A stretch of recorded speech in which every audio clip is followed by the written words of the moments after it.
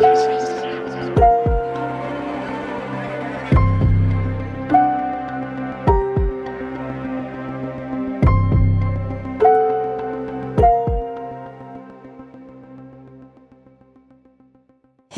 willkommen zur 64. Folge von Mordgeflüster, einem True Crime Podcast mit Fällen aus der ganzen Welt. Mein Name ist Lisa. Und mein Name ist Marie. Hallo. Hallo. Es ist eine Sturzflut an Nachrichten über uns hereingebrochen zur letzten Folge. Ich fand es wahnsinnig erschreckend, wie viele von euch das Gleiche schon erlebt haben. Also, dass es irgendwo da draußen Männer und auch Frauen gab, die ja im Prinzip exakt das Gleiche gemacht haben. Wie viele von euch auch schon auf Scamming-Versuche nicht reingefallen sind, aber bei denen das halt versucht wurde. Oder wir hatten auch eine liebe Hörerin, mit der hatte ich auch einen regen Austausch. Da war eine Person, die gleich mehrere Fake-Accounts hatte. Wow. Also es war Wahnsinn, was da für Nachrichten reingekommen sind. Ich konnte auch nicht alle beantworten, weil es einfach zu viele waren. Also sowohl per Mail als auch auf meinem privaten Account, als auch auf unserem Mordgeflüster-Account. Es waren unzählige Nachrichten. Es war wirklich Wahnsinn. Mir tut's auch total leid, dass so viele schon so einen Mist erleben mussten. Und ich weiß ja, wie sehr du darunter gelitten hast. Von daher, für euch tut's mir auch unendlich leid. Und ich hoffe, dass wir zumindest ein paar von euch irgendwie ein bisschen aufbauen konnten und ihr und vielleicht auch einigen die Augen öffnen konnten, damit die vielleicht nicht mehr auf solche Leute hereinfallen. Das stimmt, auf jeden Fall. Ich kann euch auch ein kleines Update geben, weil es ist ziemlich bewiesen, dass der Mann auf jeden Fall nicht der Mann auf den Bildern ist und auch nicht so heißt, wie er heißt. Mhm. So viel konnte ich rausfinden schon. Aber wir sind ja noch dran. Wir sind noch dran, genau. Wir sind noch dran. Ich komme immer ein Stück weiter. Ich habe jetzt einen Freund, der sich da sehr hinterklemmt und der einfach Wahnsinn ist. Also ich kann es gar nicht anders sagen. Hier an dieser Stelle nochmal Dankeschön. Ja, ansonsten, jetzt hat der Oktober angefangen und es geht jetzt ganz stramm auf Halloween zu. Aus dem Grund möchten wir euch jetzt in dieser Folge schon mal auffordern, uns bitte eure gruseligen Geschichten zu schicken, Erlebnisse, die ihr hattet, irgendwie was Unerklärliches, was passiert ist, was Gruseliges, was passiert ist. Alles sowas in der Richtung. Und wir sammeln die, stellen die zusammen und würden die dann in unsere Halloween-Folge mit reinpacken. Also wenn ihr gerne ein Teil der Folge werden möchtet, dann schickt uns gerne eure Geschichten. Wir packen aber auch nochmal in regelmäßigen Abständen jetzt im Oktober machen wir eine Instagram-Story, wo ihr auch nochmal dazu aufgefordert werdet, die Geschichten zu schicken. Ja, damit wir euch da nochmal ein bisschen dran erinnern können. Und ihr könnt uns entweder per Mail schreiben oder eben bei Instagram.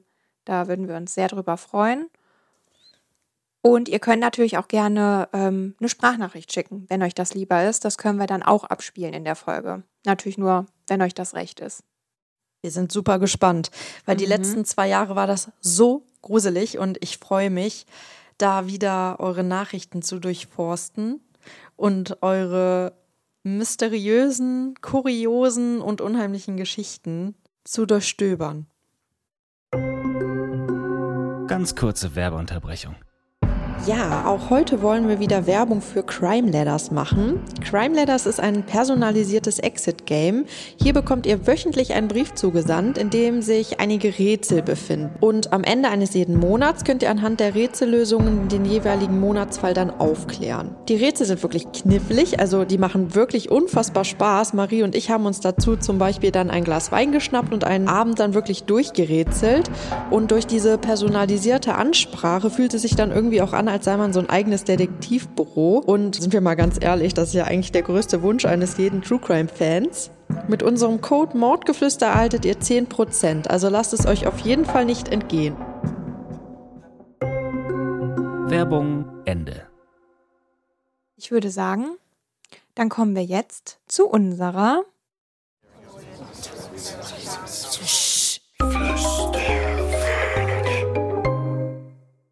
Wir haben gefragt, wie denkst du über vorzeitige Haftentlassung wegen guter Führung?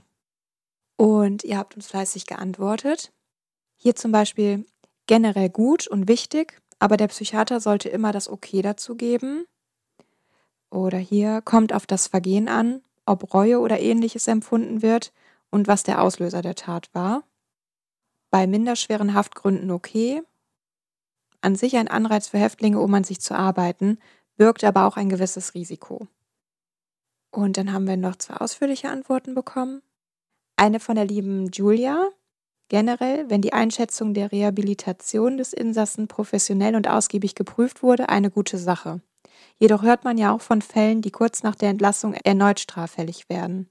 Was in solchen Fällen schief läuft, würde mich wirklich mal interessieren.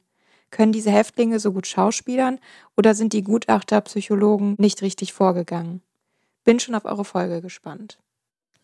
Und noch von der Nori. Hey ihr Lieben, zu eurer Flüsterfrage. Ich finde, es kommt darauf an, warum die Person inhaftiert wurde. Wenn die Person wegen einem Diebstahl beispielsweise festgenommen wurde, finde ich das okay. Aus solchen Fehlern kann man lernen. Wurde die Person aber wegen Körperverletzung, Kindesmissbrauch, Mord oder Ähnlichem festgenommen, finde ich, sollte die Person ihre Strafe absitzen. Diese Menschen sollen merken, dass sie etwas Schlimmes getan haben und dafür büßen. Ich freue mich auf die nächste Folge. Liebe Grüße. Ja, Lisa, was sagst du denn dazu? Also was hältst du von vorzeitiger Haftentlassung? Also ich finde es ein sehr schwieriges Thema. Auf der einen Seite bin ich auf jeden Fall immer für Rehabilitation, aber wir haben in vielen Fällen ja auch schon erlebt, dass das nicht funktioniert hat, beziehungsweise dass TäterInnen ja auch täuschen können. Aber ich glaube dennoch, dass ich der Meinung bin, dass man da dann auf die Gutachter auch vertrauen kann und ja, einfach auf deren Meinung zählen sollte. Und wenn die der Meinung sind, dass ein Inhaftierter oder eine Inhaftierte rehabilitiert werden kann, dass es dann auch möglich ist. Und du? Ja, eigentlich ähnlich. Ich muss mich aber auch unseren Flüsterfriends da anschließen. Also ich finde gerade bei so Delikten wie Diebstahl oder wenn die irgendwie wegen Drogenbesitz oder irgendwie sowas inhaftiert wurden, dann finde ich, könnte ich das eher mit meinem Gewissen vereinbaren, dass die eben vorzeitig entlassen werden, wenn die eben Reue zeigen, beziehungsweise sich, wenn die Reue zeigen und sich eben bessern wollen.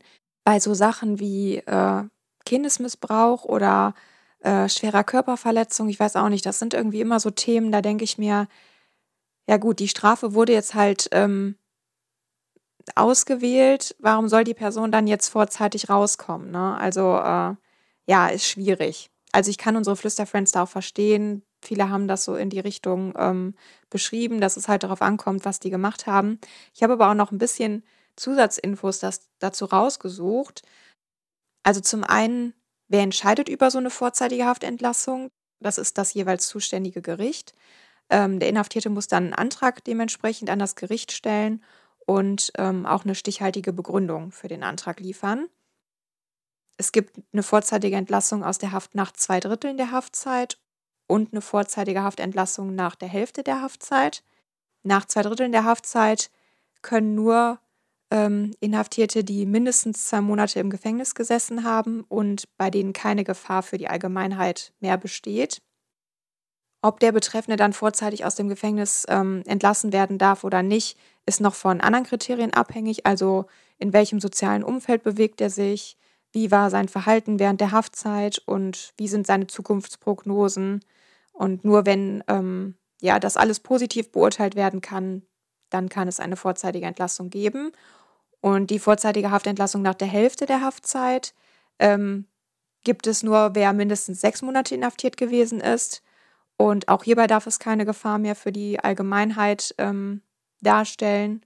Und es muss eine günstige Sozialprognose gestellt werden. Zudem ist hier eine Voraussetzung, dass der Gefangene oder die Gefangene das erste Mal eine Freiheitsstrafe verbüßen muss. Und die darf zudem nicht länger als 24 Monate andauern. Und bei einer Ablehnung dieser vorzeitigen Haftentlassung kann erst nach 6 Monaten dann ein neuer Antrag gestellt werden. Es gibt dann noch so eine Besonderheit, also bei einer lebenslangen Freiheitsstrafe ist die vorzeitige Haftentlassung frühestens nach 15 Jahren möglich.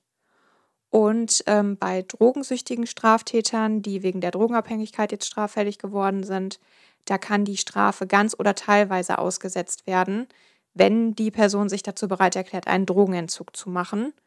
Das gilt allerdings auch nur, wenn die verhängte Haftstrafe nicht länger als 24 Monate dauert. Ist dann die Therapie erfolgreich beendet, dann wird die Reststrafe zur Bewährung ausgesetzt.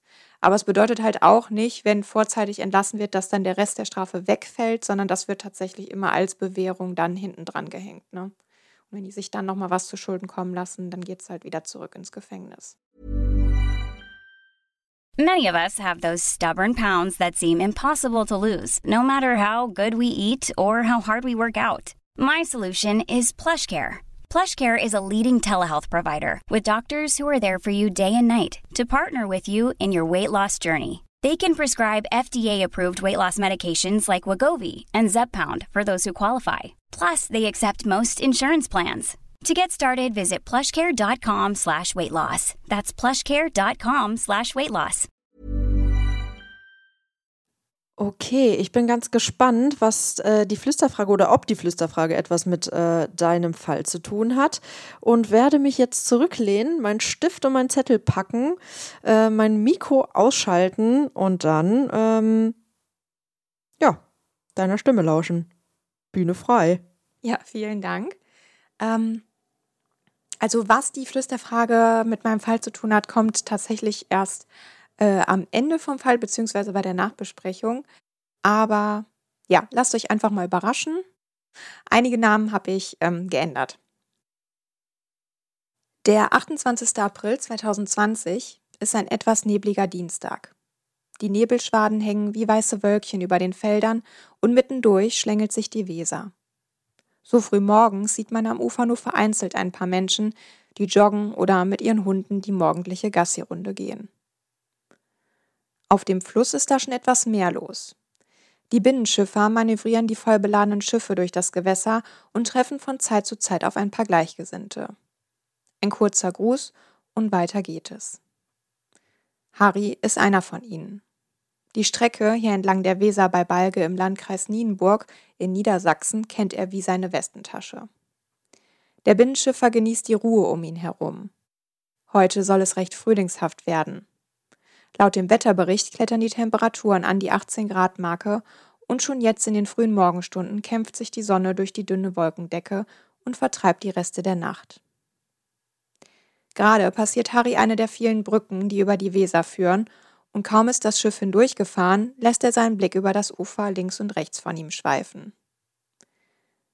Dann bleiben seine Augen an einer Stelle hängen. Er kneift die Augen zusammen und blinzelt, versucht so etwas schärfer zu sehen. Ungläubig richtet er seinen Blick kurz wieder nach vorne und muss einmal tief durchatmen. Doch jetzt ist er sich sicher. Das, was da am Ufer angeschwemmt wurde, könnten menschliche Überreste sein. Die anschließende Untersuchung durch die Polizei bringt dann die traurige Gewissheit. Es handelt sich um eine unbekleidete Leiche einer jungen Frau, die schon seit mehreren Wochen im Wasser gelegen haben muss. Durch Kräfte des DLRG und der Feuerwehr wird sie am späten Nachmittag geborgen und anschließend durch Rechtsmediziner der Medizinischen Hochschule in Hannover untersucht. Für alle Beteiligten kein leichter Anblick. Das Wasser, die fortschreitende Verwesung und auch Fische und Steine haben dazu beigetragen, dass eine Identifizierung der jungen Frau deutlich erschwert wird. Doch dass es sich nicht um einen Unfall gehandelt hat, ist den Beamten und Beamtinnen sofort klar. Denn der jungen Frau mit den dunklen langen Haaren wurden ihre Hände auf dem Rücken gefesselt und ihre Füße mit einem Stromkabel an einer 1 Meter langen und 21 Kilogramm schweren Waschbetonplatte festgebunden. Alle sind sich einig, hier handelt es sich definitiv um ein Gewaltverbrechen. Doch was ist der jungen Frau vor ihrem Tod zugestoßen? Weshalb musste sie auf so grausame Art und Weise sterben? Hat etwa die Mafia etwas damit zu tun? Betonplatten zum Ertränken von Menschen kennt man doch eher aus diesen Kreisen. Fragen über Fragen, die es zu klären gibt. Doch das Wichtigste ist zunächst die Identität der jungen Unbekannten zu ermitteln.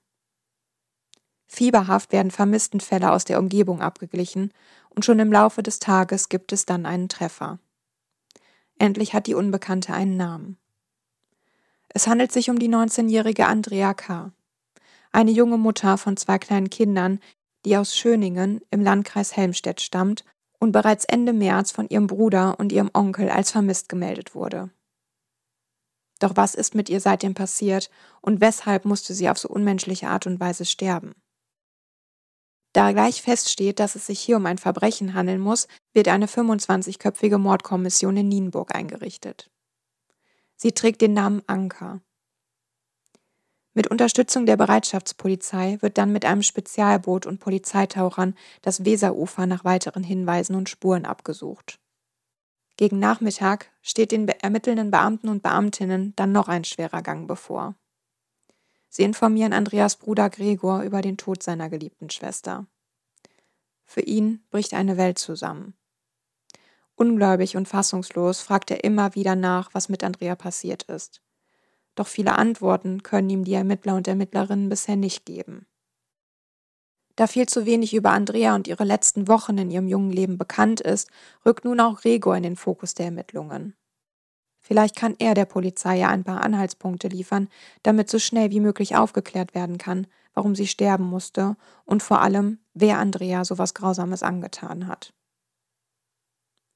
Dazu werden Gregors Handy und die Mobiltelefone von allen durchsucht, die in letzter Zeit Kontakt mit ihr hatten. Letzte Anrufe und Nachrichten werden überprüft und Speichelproben genommen. Für Gregor ist das kein Problem. Er will um jeden Preis wissen, was mit seiner Schwester passiert ist und hofft, der Polizei so vielleicht einen entscheidenden Hinweis zu geben. Auch die Medien sind auf den Fall aufmerksam geworden. Es wird viel spekuliert und eine reißerische Überschrift nach der anderen prangert auf den Titelseiten. Dort liest man vom Betonkiller und die Menschen aus der Umgebung sind zunehmend verunsichert.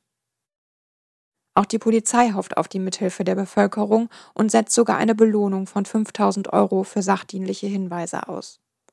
Sie erhoffen sich Antworten auf die vielen ungeklärten Fragen.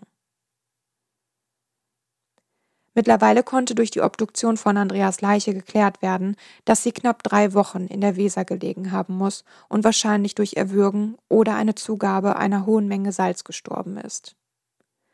Doch fraglich bleibt weiterhin, wer zuletzt bei ihr war, wer sie gewürgt hat, wer ihr die Salzlösung gegeben hat und von wem die Spuren an ihrem Körper stammen.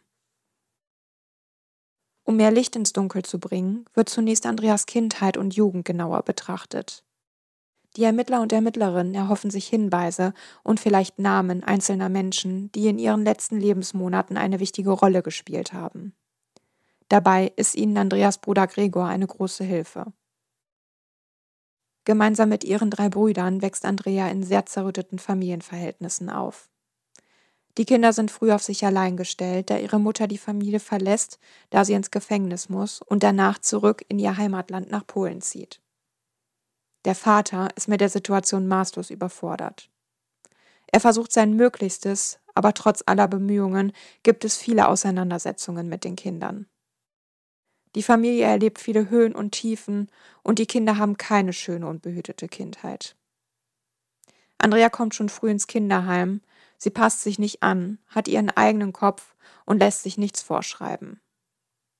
Sie ist gerade 14, als sie beginnt, Drogen zu nehmen.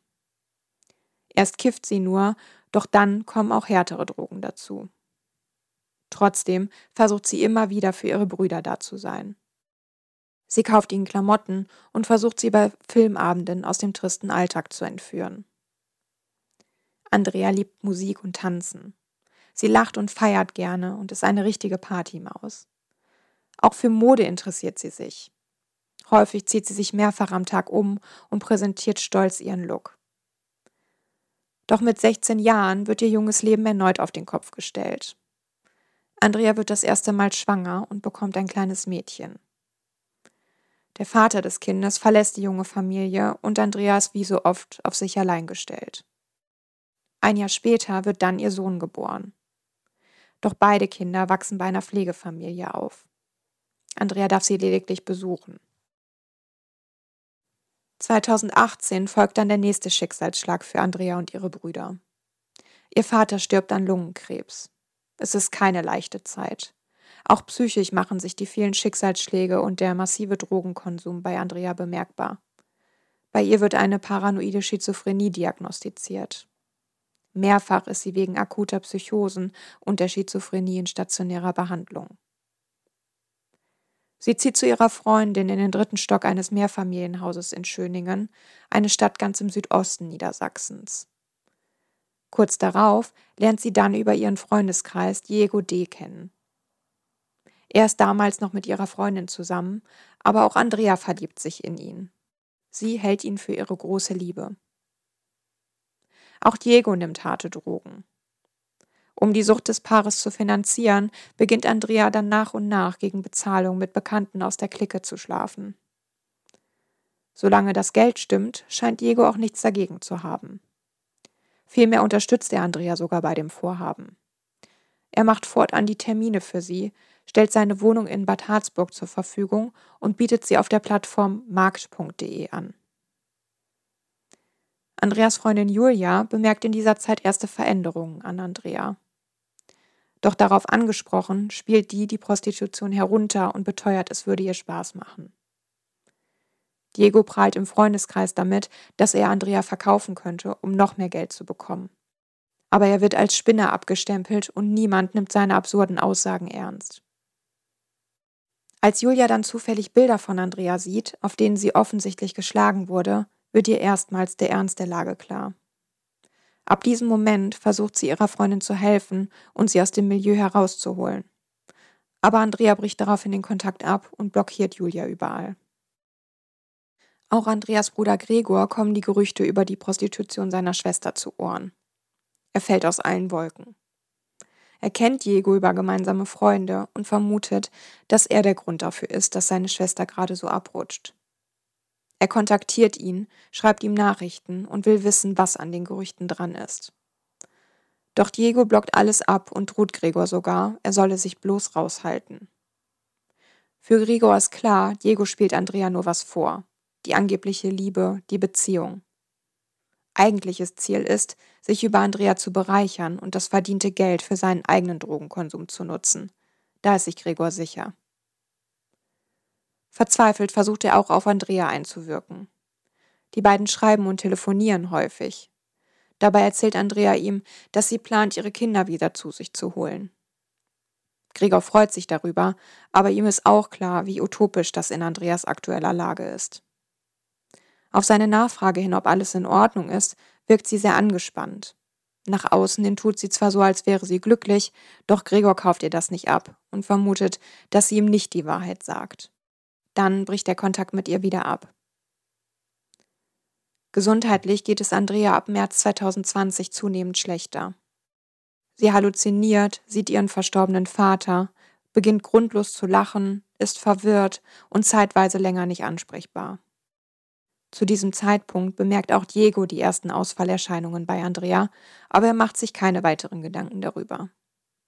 Solange sie weiter anschafft und das Geld stimmt, sieht er keinen Handlungsbedarf.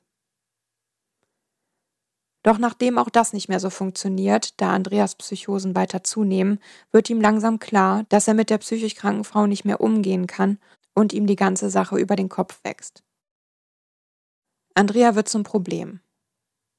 Hilfesuchend wendet er sich an seinen Onkel, der den Kontakt zu einem Kokaindealer herstellt. Der Dealer möchte sich zukünftig als Zuhälter etablieren und signalisiert Interesse an Andrea. So kommt es am 23. März 2020 zu einem ersten Treffen zwischen Diego und dem 40-jährigen Klaus B., der seinen Kumpel Rainer N. mitbringt. Auch Andrea ist bei dem Treffen dabei. Dafür ist Diego mit ihr extra mit dem Zug nach Nienburg gefahren. Die Männer einigen sich darauf, dass Andrea zunächst in einem Bordell von Klaus B. Probe arbeiten soll. Wer kauft schon die Katze im Sack? Davon, dass sich Andrea in einem akut psychotischen Zustand befindet und dringend ärztliche Hilfe benötigt, bemerkt angeblich keiner der Männer etwas. Ihre geistigen Fähigkeiten sind zu diesem Zeitpunkt bereits so stark eingeschränkt, dass sie nicht in der Lage ist, in sexuelle Handlungen einzuwilligen. Doch Diego weicht nicht von seinem Plan ab. Er will mit Andrea weiter Geld verdienen.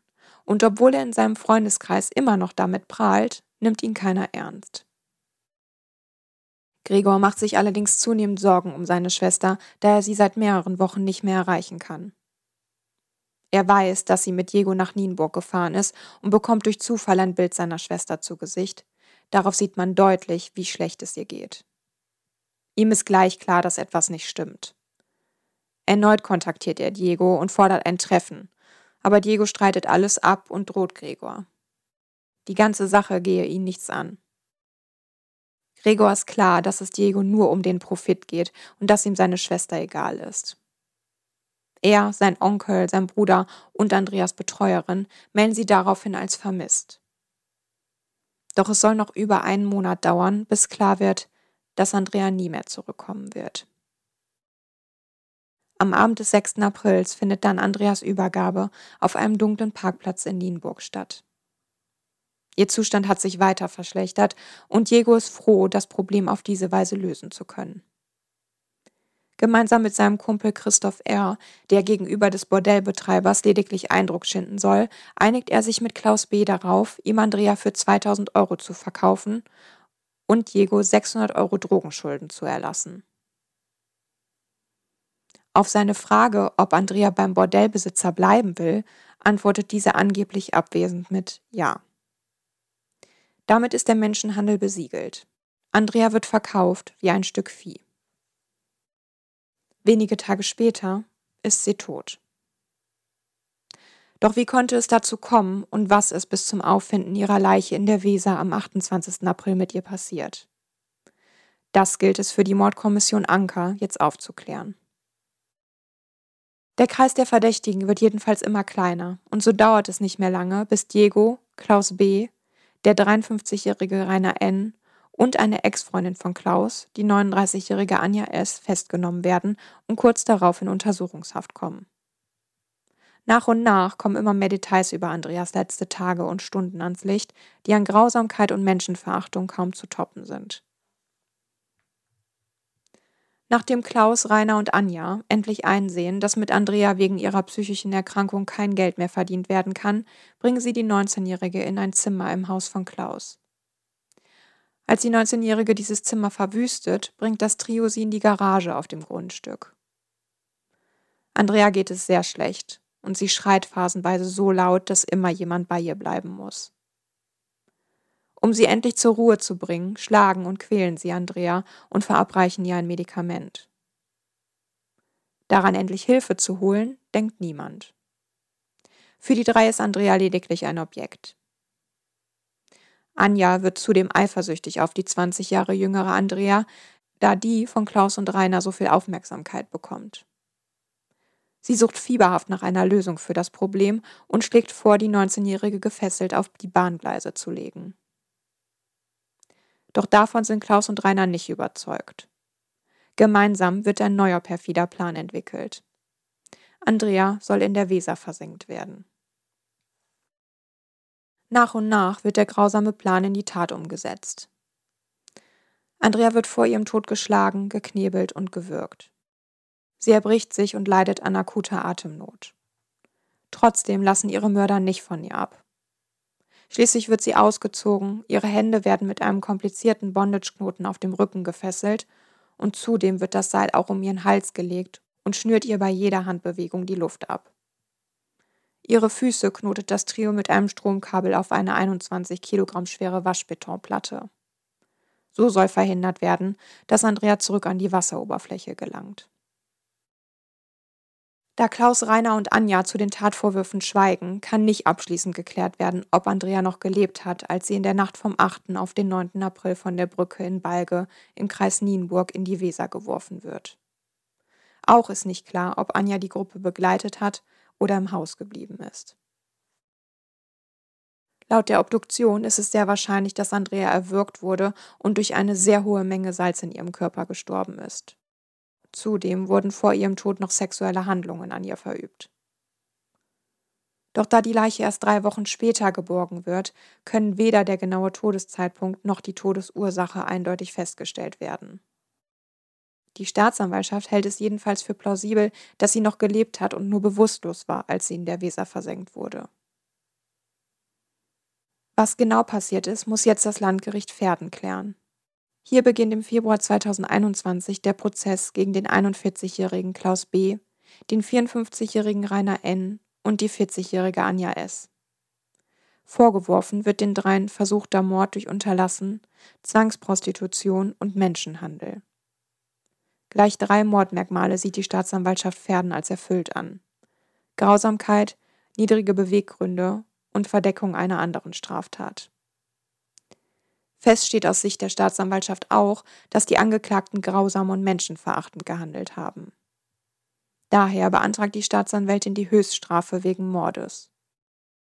Die 3 Angeklagten schweigen zu den Vorwürfen und auch die Anwälte äußern sich nicht. Es ist nicht klar, warum sie schweigen, also ob es eine Absprache gibt oder eine Strategie dahinter steckt. Nach rund 25 Verhandlungstagen zeichnet sich dann ein Ende in einem der spektakulärsten Mordprozesse am Landgericht Verden ab. Auch Gregor ist zur Urteilsverkündung am 21. Oktober 2021 gekommen. Er hat gemischte Gefühle und wünscht sich eine lebenslange Haft für alle Angeklagten.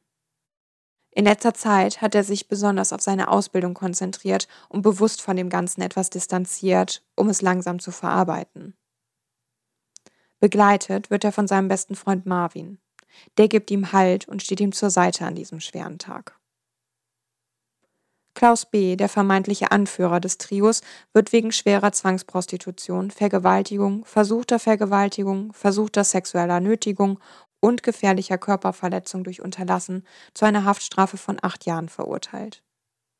Rainer N. wird zu 3 Jahren und 9 Monaten Haft verurteilt, wegen Beihilfe zur Zwangsprostitution, Beihilfe zur Vergewaltigung, Beihilfe zur versuchten Vergewaltigung, Beihilfe zur versuchten sexuellen Nötigung und gefährlicher Körperverletzung durch Unterlassen.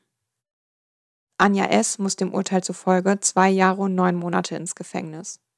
Die Kammer sieht bei ihr Beihilfe zur Zwangsprostitution, Beihilfe zur Vergewaltigung, Beihilfe zur versuchten Vergewaltigung, Beihilfe zur versuchten sexuellen Nötigung, gefährliche Körperverletzung durch Unterlassen und unerlaubte Abgabe von Betäubungsmitteln als bewiesen an. Allerdings kann der Mord oder Mordversuch an Andrea abschließend nicht nachgewiesen werden. Gregor ist nach dem Urteilsspruch erschüttert. Er kann nicht fassen, wie mild das Urteil ausgefallen ist. Keine Minute länger hält er es im Gerichtssaal und in der Nähe der Täter aus. Seiner Meinung nach waren die Täter viel zu unbeteiligt und unberührt. Als würde sie der Tod seiner Schwester nicht interessieren. Zeitweise hat es sich für Gregor und Marvin so angehört, als würde man Andrea eine Mitschuld geben. All die Details, die über seine Schwester veröffentlicht wurden, haben ihn schockiert. Es kam ihm so vor, als hätte er seine Schwester gar nicht richtig gekannt. Das Urteil empfindet er als Frechheit und will in jedem Fall Widerspruch einlegen. Doch sowohl die Staatsanwältin als auch die Verteidiger der 3 Angeklagten haben bereits Revision gegen das Urteil beantragt. Weil beide Seiten das Urteil nicht akzeptieren wollen, muss sich nun eine weitere Instanz mit dem Fall beschäftigen. Diego D. wird in einem separaten Verfahren wegen Menschenhandels und Zwangsprostitution zu einer Jugendstrafe von 4 Jahren und 3 Monaten verurteilt. Er zeigt tatsächlich Reue vor Gericht. Sein Komplize Christoph R. bekommt wegen Beihilfe zum Menschenhandel 1 Jahr und 3 Monate. Für Gregor und seine Brüder hinterlässt Andreas Tod eine große Leere. Seine Schwester, die ihn immer zum Lachen gebracht hat, das Gefühl von Sonnenstrahlen auf der Haut liebte und am liebsten Spaghetti gegessen hat, wird nie wieder bei ihnen sein. Bei dem Gedanken daran versagt ihm regelmäßig die Stimme. Doch was bleibt, sind Erinnerungen, und tief in seinem Herzen ist Andrea immer noch bei ihm. Nach dem Tod ihrer Tochter hat sich auch die Mutter wieder bei ihren Söhnen gemeldet. Diesen ersten Kontakt mit seiner Mutter möchte Gregor zukünftig weiter ausbauen. Andreas Todesanzeige steht am Bett ihrer Freundin Julia. Sie macht sich bis heute schwere Vorwürfe und wäre gerne mehr für ihre Freundin dagewesen. Heute nimmt Julia keine Drogen mehr. Andreas Tod hat sie wachgerüttelt. Immer dann, wenn sie besonders traurig wird, schaut sie sich die Todesanzeige an. Der Spruch darauf tröstet sie. Dort kann man lesen: Wenn 1000 Sterne am Himmel stehen, schau hinauf, du kannst sie sehen. Der hellste, das bin ich. Schau hinauf und denk an mich. Ja, also ich habe auf jeden Fall einen deftigen Kloß im Hals, muss ich sagen.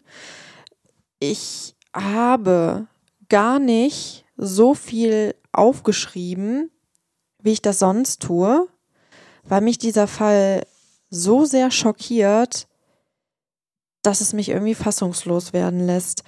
Ich weiß, dass der uns vorgeschlagen wurde. Ich habe mir den nämlich tatsächlich auch vorher schon einmal angeguckt. Also es hätte jetzt auch passieren können, dass wir den beide gleichzeitig vorbereiten, aber ich bin fassungslos darüber, dass niemand geholfen hat.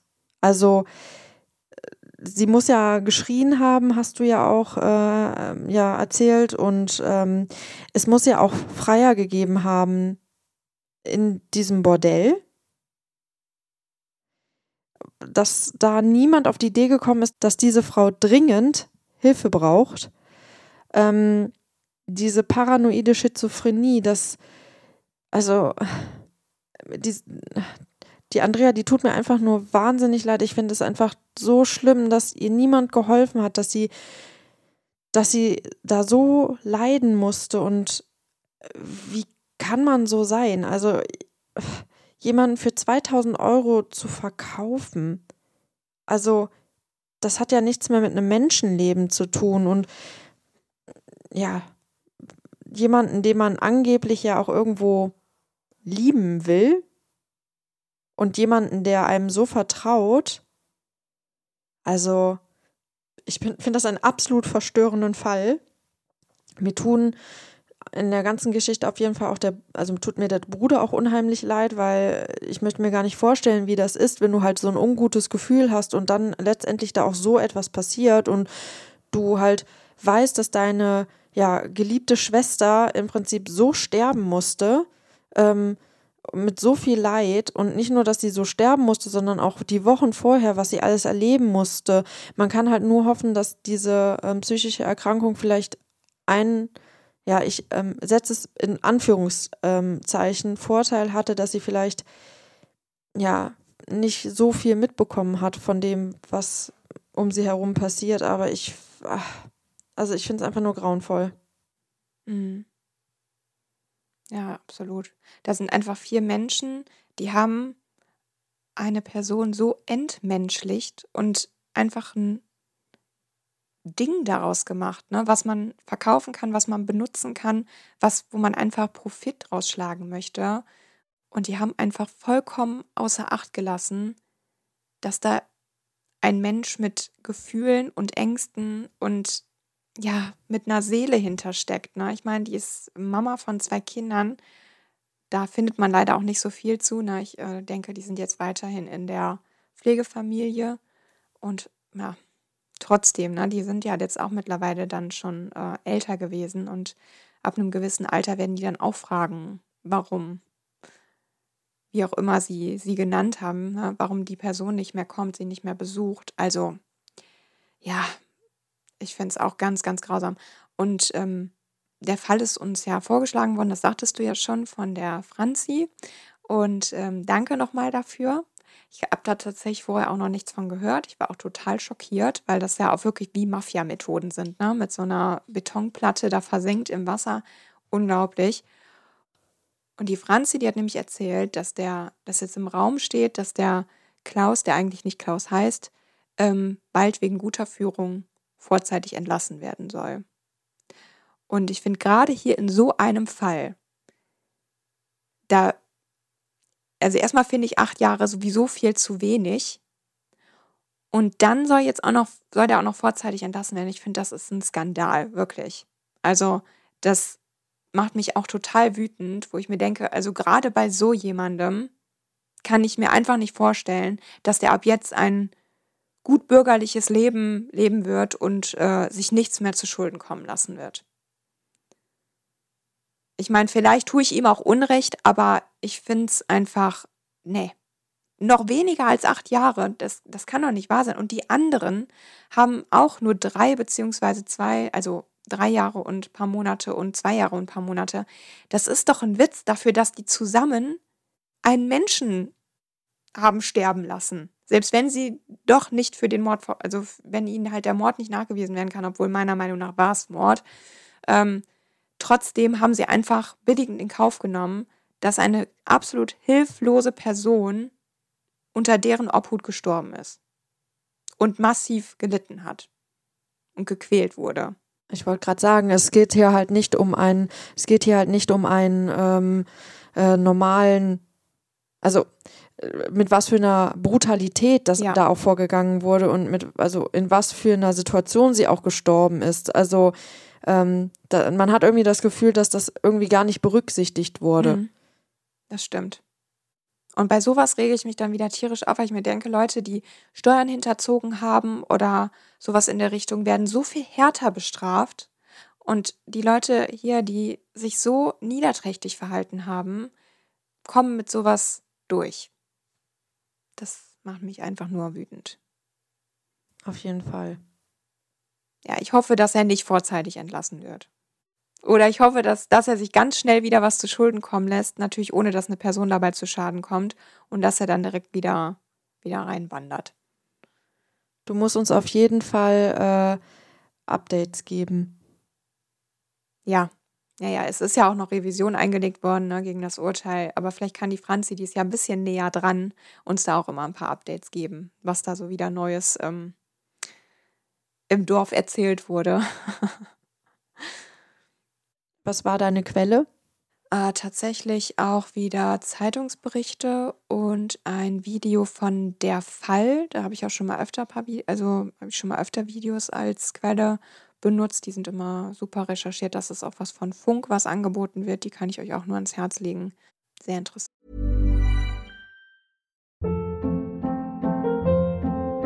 Hold up. What was that? Boring. No flavor. That was as bad as those leftovers you ate all week. Keke Palmer here, and it's time to say hello to something fresh and guilt-free. HelloFresh. Jazz up dinner with pecan-crusted chicken or garlic butter shrimp scampi. Now that's music to my mouth. HelloFresh. Let's get this dinner party started. Discover all the delicious possibilities at hellofresh.com.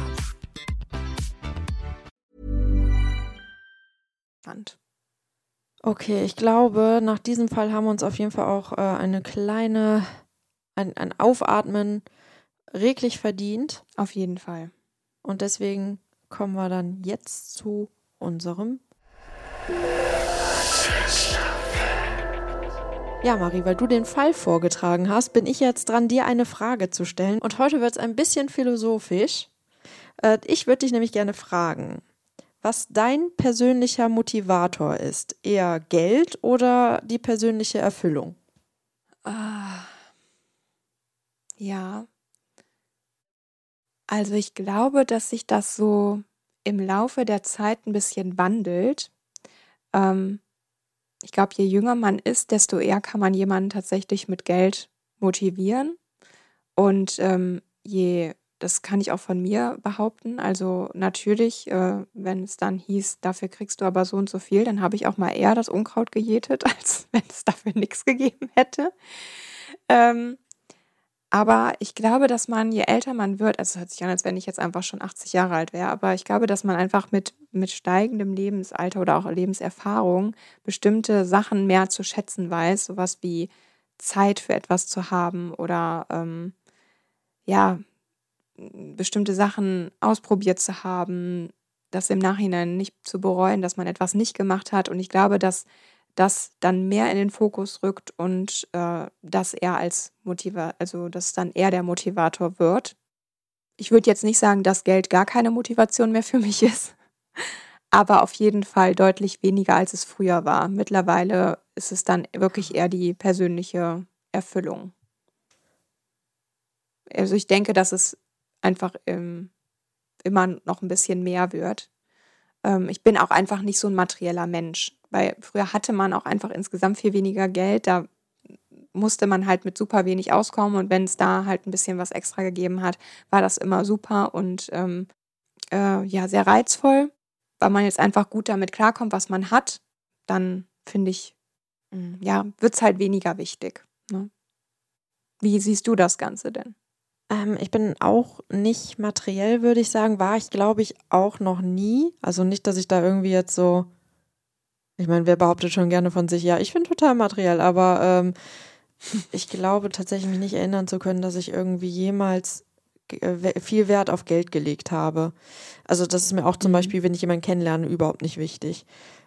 Natürlich ist es gut, wenn der Mann mit beiden Beinen fest im Leben steht, aber ne, das ist jetzt nicht, dass ich so denke, ja, der muss den und den Wagen fahren oder der muss so und so viel Geld verdienen oder der muss den und den Lebensstandard haben. Da finde ich andere Dinge deutlich wichtiger.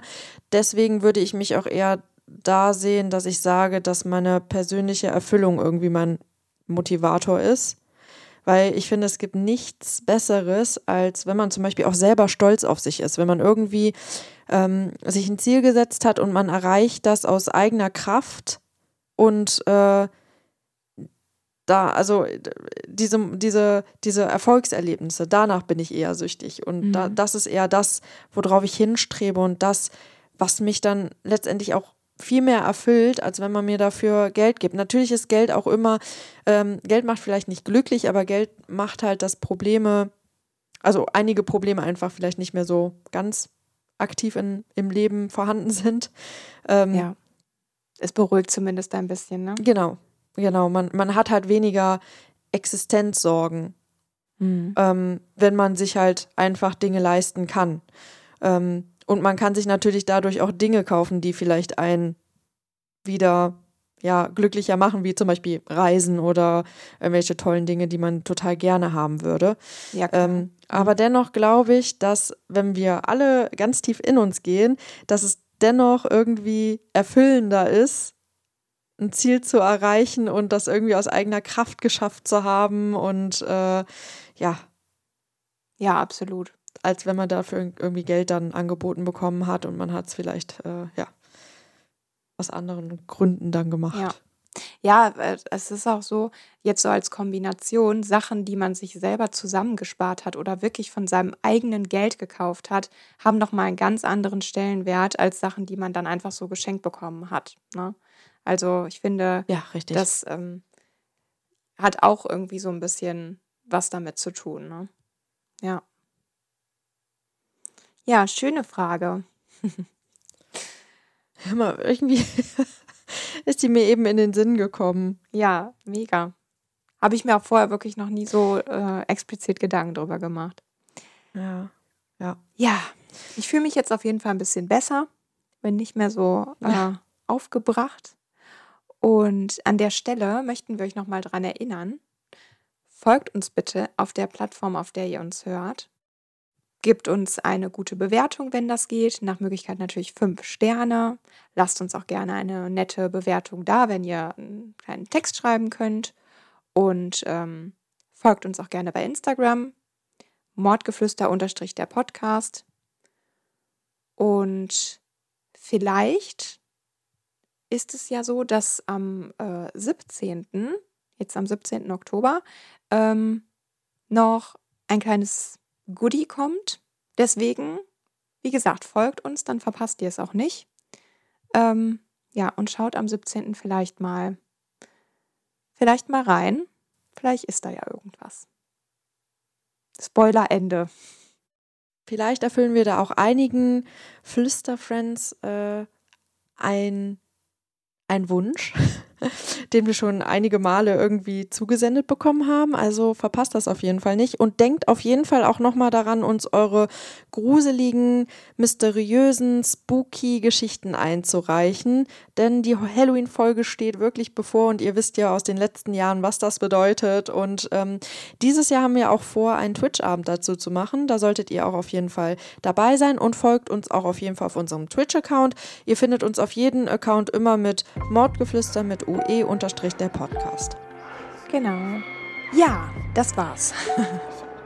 Ja. Und das war Mordgeflüster. Ich bin Marie. Und ich bin Lisa. Bleibt sicher und gesund. Tschüss. Tschüss.